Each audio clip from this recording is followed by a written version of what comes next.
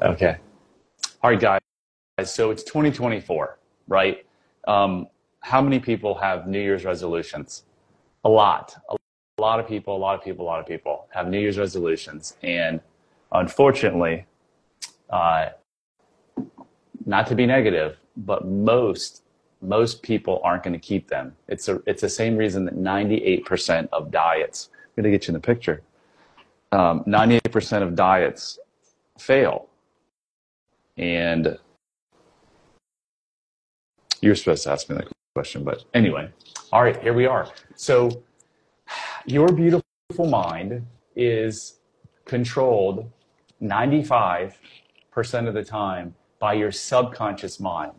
And your subconscious mind has these programs that were developed from the age of like literally before you could talk, when you were coming out of the womb, till anywhere between the ages of 10, 15, 12, something like that. So when you have seen, who has seen people who have lost a bunch of weight and then put a bunch of weight back on?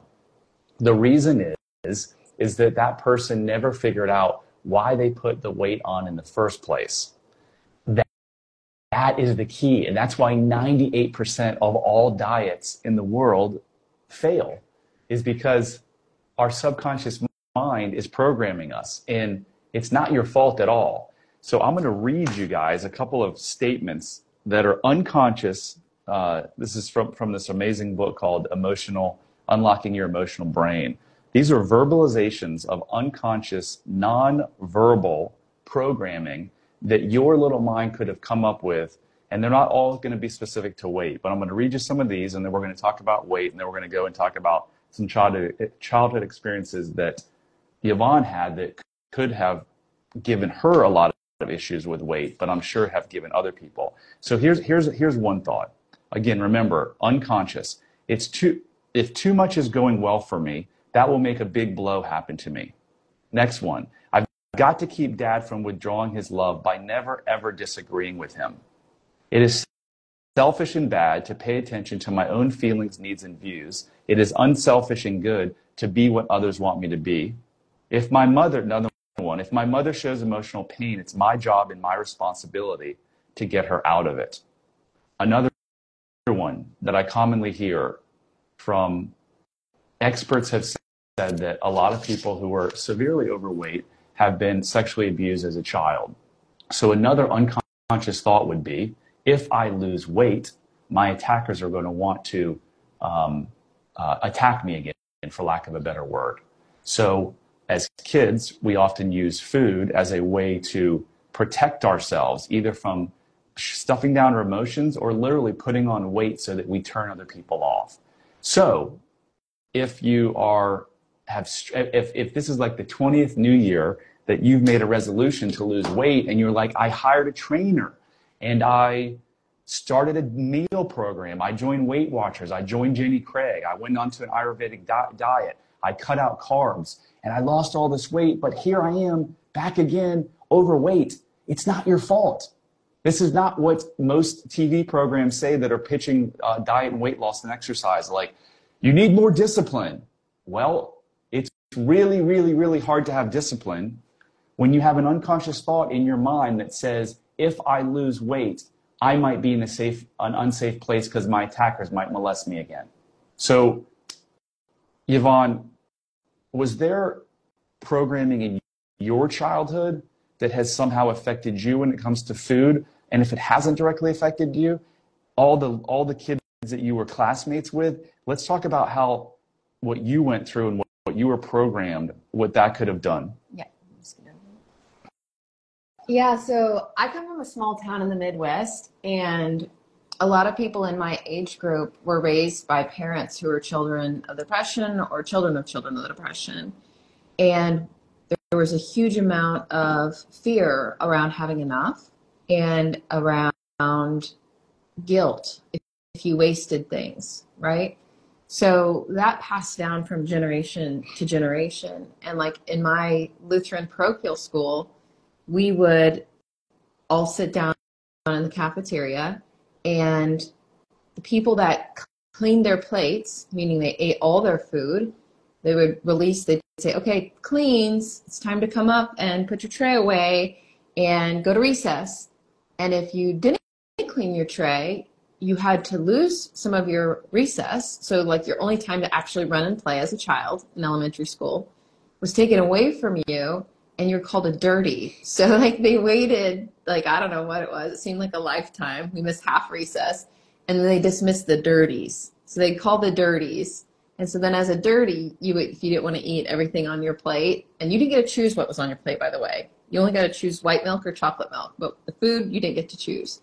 So if you didn't clean it all, you were dirty and you lost out in recess. So I think just years of that, from kindergarten through 8th grade, being conditioned like thou shalt clean their plate, or you're bad, right? Or you're wasteful, or, you're not grateful. That, was also at home. I had to sit at the table until I cleaned my plate, or my parents went to the living room and I stuck it down the garbage disposal. Or at school, I'd try to hide it in my milk carton. But then you felt bad because then you were also breaking the rules. And so I find sometimes, I'm getting better, but I find sometimes guilt. Like it's almost like this unconscious, because that's what your subconscious does. It runs these like automatic programs you're not even choosing. And I have to clean my plate and eat everything that I'm given, right? I'm not like really being thoughtful about when am I full, right? My Ayurvedic doctor mentioned like, oh, I said, how do I know when I'm 75% full? Because she said, stop when you're 75% full. And she's like, there'll be a little burp. I'm like, I don't burp.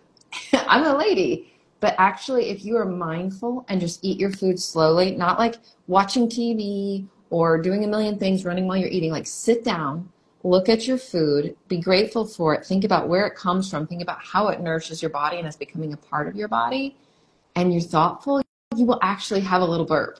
And so most of us don't know that. We order something, we're running around, we're not paying attention, and then we just have to gobble it all up. So if you're like me, whether you were called it dirty or not, if you're from the Midwest, you've likely been taught, if you're my age, to clean your plate.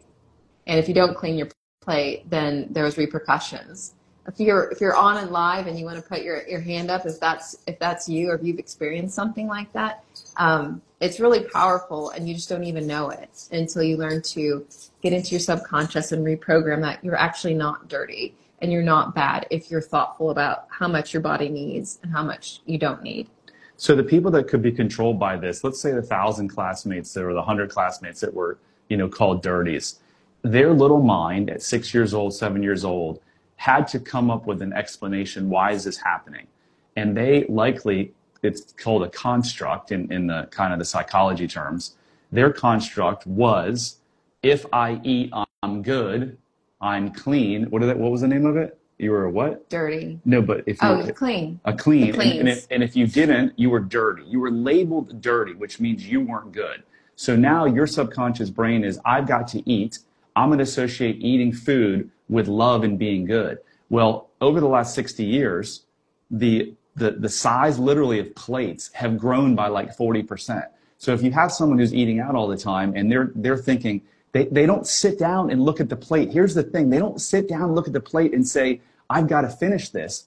It's these buried subconscious thoughts that are literally driving that behavior, that is saying, oh my gosh, I've got to finish this plate of food, or something bad is going to happen to me.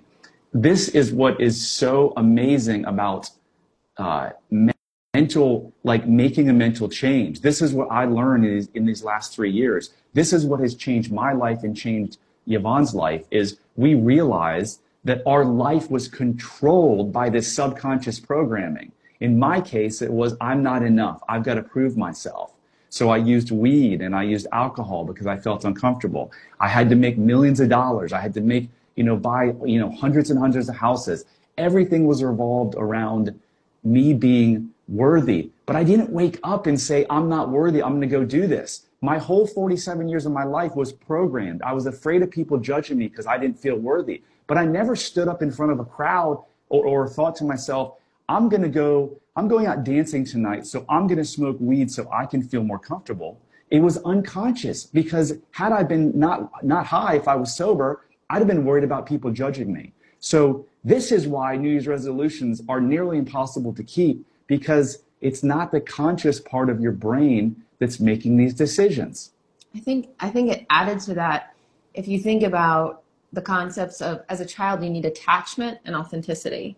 And especially in our generation, right, we didn't have the hovering parents, right? Most of the time that you connected with your family, at least in my generation, in my area, it was quite common. It was around food.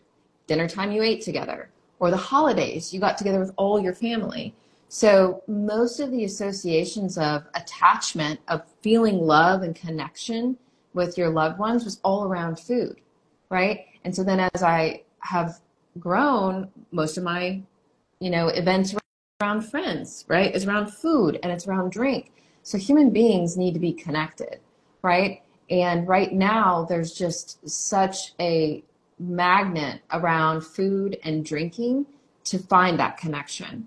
And so what we're learning and what we're teaching in our tribe is that you don't need food and wine to be connected and to be your, feel like it's safe to be your authentic self because somebody sees you. You can see people and you can connect with people without food and drink. You just have to make effort until you start surrounding yourself with people of that like-mindedness to find more opportunities to do so. So whether your New Year's resolution is to stop eating or eat less and lose weight, stop drinking, stop smoking weed, stop yelling at the kids, stop cheating on your wife, stop, kicking the dog, whatever those New Year's resolutions are, if you don't figure out what was driving that behavior in the first place from a subconscious level, your chances of solving whatever it is that you're trying to solve in this New Year's resolution is really close to zero that you're going to be able to achieve. Now, you can achieve it for certain periods of time, but your mind, your subconscious mind, is going to always pull you back to what's familiar because your subconscious mind, its only purpose in life is to keep you alive. It doesn't care if you're happy or sad. It doesn't care if you're 100 pounds overweight. It just wants to make sure that you're safe, so it's going to keep you in the environment. Your subconscious mind has you right where it wants you to be in your life right now. So I hope your next question is, well, what do I do about this? Well, there's a couple ways you can do about it. There's a couple things you can do about it. You need to figure out, what are these meanings? What are these, I read them earlier. Let me just read you one of them. The goal, I got to put my glasses on here. One of these unconscious verbalizations that are created in childhood is, I've got to keep dad from withdrawing his love by never ever disagreeing with him.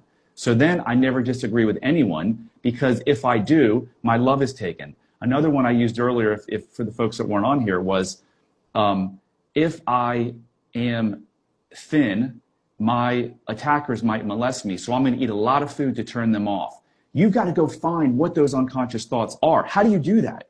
Number one, you can do it through meditation. Number two, you can do it through working with us. That's what we do. We use hypnosis because your subconscious brain knows the source of your issues, and we go and tap into that. And hypnosis is nothing more than deep meditation. Deep relaxation. The third thing that you can do is, I want you to start thinking, when you go to do the thing that you want to stop, if it's eating, let's just use food. When you go to eat, eating is a coping mechanism for a feeling or an emotion or something that you have in your body. I want you to ask yourself, what is the bad thing that would happen if you didn't eat? Think about that. It's not, most people want to go to the good thing. Oh, I'll lose weight, I'll be happier, blah, blah, blah. But there's a reason that you're overeating. There's a reason that you're over drinking. There's a reason that you're yelling at your kids. And again, it's not your fault. So if there's a reason for you doing and it's not your fault, let's figure out, if we took that away, what is the downside? That downside is likely the story that's driving you to the behavior that you want to change. I hope that makes sense. Did that make sense to you? I think it made sense. I think we could use an example. I don't know that quite. Let me give you an example and then you can talk me through it. For example, like, I just deleted the Starbucks app and I gave up Starbucks. And for me, I wanted to go there because I wanted to treat myself, right? Because we're busy working. We're trying to start this business and help as many people as possible. And I was just giving all my time. And I thought, oh, well, I can take a little walk and I'm going to get a Starbucks. And that's my treat. That's how I reward myself. But then when I stopped and I thought about it, I'm like, well, now my yoga pants even feel a little tight. Is that a reward to feel uncomfortable in my clothes? No, right? So I had to think about, okay, is it actually rewarding me? And the giving myself something, yes, but is it really serving me? The sugary drink was not serving me, right? But the walk was. So that's not exactly what you're talking about, but let's use that as an example. Yeah, we How could. you would. Yeah. So I would ask you, like, literally close your eyes, put yourself in this situation, and you're getting ready to go to Starbucks, and you're literally walking to Starbucks, and you stop short of grabbing the door handle and opening the door, and you can't. It's locked or something. It's closed. What do you feel? The first thing that came to my mind was I feel denied. You feel denied. Okay. If I can't drink my Starbucks coffee, finish that sentence, please. Then I'll have to find something else. Okay, another one. If I can't have my Starbucks coffee, what? What's gonna happen in my feelings, my body, my emotions? I'm going to be disappointed. Okay, and what are you going to be disappointed from? I'm going to feel sad that I didn't get my treat. Okay. So we don't have time to delve into this too much, but there's something possibly in your life around, it could be tied back to being the dirty that we talked about earlier. Well, I think it's the denial, right? Like that word it was very clear, popped into my head. And if you think about, so you have attachment and authenticity, and quite often as a child, you give up your authentic self because you don't want to lose attachment from the people that you love, right? And so when you are a people pleaser, right? Or you're an overgiver, and I'm a recovering people pleaser.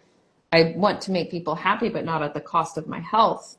But a lot of people just give, and they think they're not good enough if they don't just give everything, right? And they're better if they keep giving and giving and giving. But then you have nothing. You're empty your cup, and you're giving from an empty cup, and you're not even yourself. You're like giving the backwash to people, so you're not even your good self, right? But I think that denial is like when you want to go to do something for yourself, right? And you're denied, it's like a rejection, right? So there's probably something around not being able to be my authentic self and rejection and being denied that authenticity. Yeah, so you can go into a meditative state and try to figure out when in your life have you had these because all of these visualizations, these unconscious thoughts come from stress. They don't come from a time when your needs were being met as a child. So go into a deeply relaxed state and think about the times in your life as a child where you had trauma or you had stress or you had control taken from you. And think about what were the emotions and the meanings that you created. Those meanings are likely driving the behavior that you want to change today. The second thing you can do is you can take away what I just said. So if coffee or drinking is your vice, put yourself in an imaginative state and ask yourself, what is the downside if I took that away? What am I going to feel? That typically is what's driving your behavior. And the third is you can work with us, or you don't even have to work with us. You can start by going to figure out, do you have some of these subconscious beliefs that are driving your behavior? And how do you do that? You take this 3-minute quiz at bradchandler.com/quiz. It's a self-love quiz. If you lack self-love, it's from this childhood programming that we're talking about, these thoughts that are very deep in your subconscious mind. Yeah, and what I'd say is like the subconscious mind is very talented at keeping you from the root cause and the truth. So definitely try meditation on your own. I would seek out, and what we do, we leverage hypnosis, but it's not just hypnotherapy. That's something different. So we use different techniques. We're almost like your subconscious safari guide, right? Because it is kind of like a jungle in there. And you need somebody to protect you and to kind of get you to the root cause. I've had several clients where they had done a ton of therapy work. Some had even written books about it. But just in a matter of 2 hours in that guided subconscious safari hypnosis that we do, they unlock themselves from these walls that the subconscious mind had been putting around the root cause for over 30 years. So guys, 2024 can be and should be your best year ever. And guess who it's up to? It's not up to the news. It's not up to your job. It's not up to the weather. It's not up to your neighbor. It's 100% up to you and how you feel. Because everything you need to be happy, you have inside you right now. So Go make 2024 your best year. If you're struggling with change and you want to change and you're like, I've tried so many things and they don't work and I want to lose weight again. I want to look good. I want to be healthy. I want to have a good marriage. I want my kids' anxiety and depression to stop. I want my kids to stop failing class. All of that stuff can be achievable, but it can't be achievable by going the traditional therapy route where you focus on what are the symptoms and how do we overcome the symptoms. It never will work. You've got to figure out what are the unconscious thoughts that are driving the behavior that you want to change. If we can help you, reach out to us at bradchandler.com. All I want to do is make an impact in this world and help. So know that there is a better way, and any issue that you're having right now, it isn't your fault. It's come from these unmet childhood needs. So in closing, love heals all. Make it the best year ever. 2024 is going to be my best year ever, and it can be yours too. Happy New Year. Happy New Year. Shortcast Club.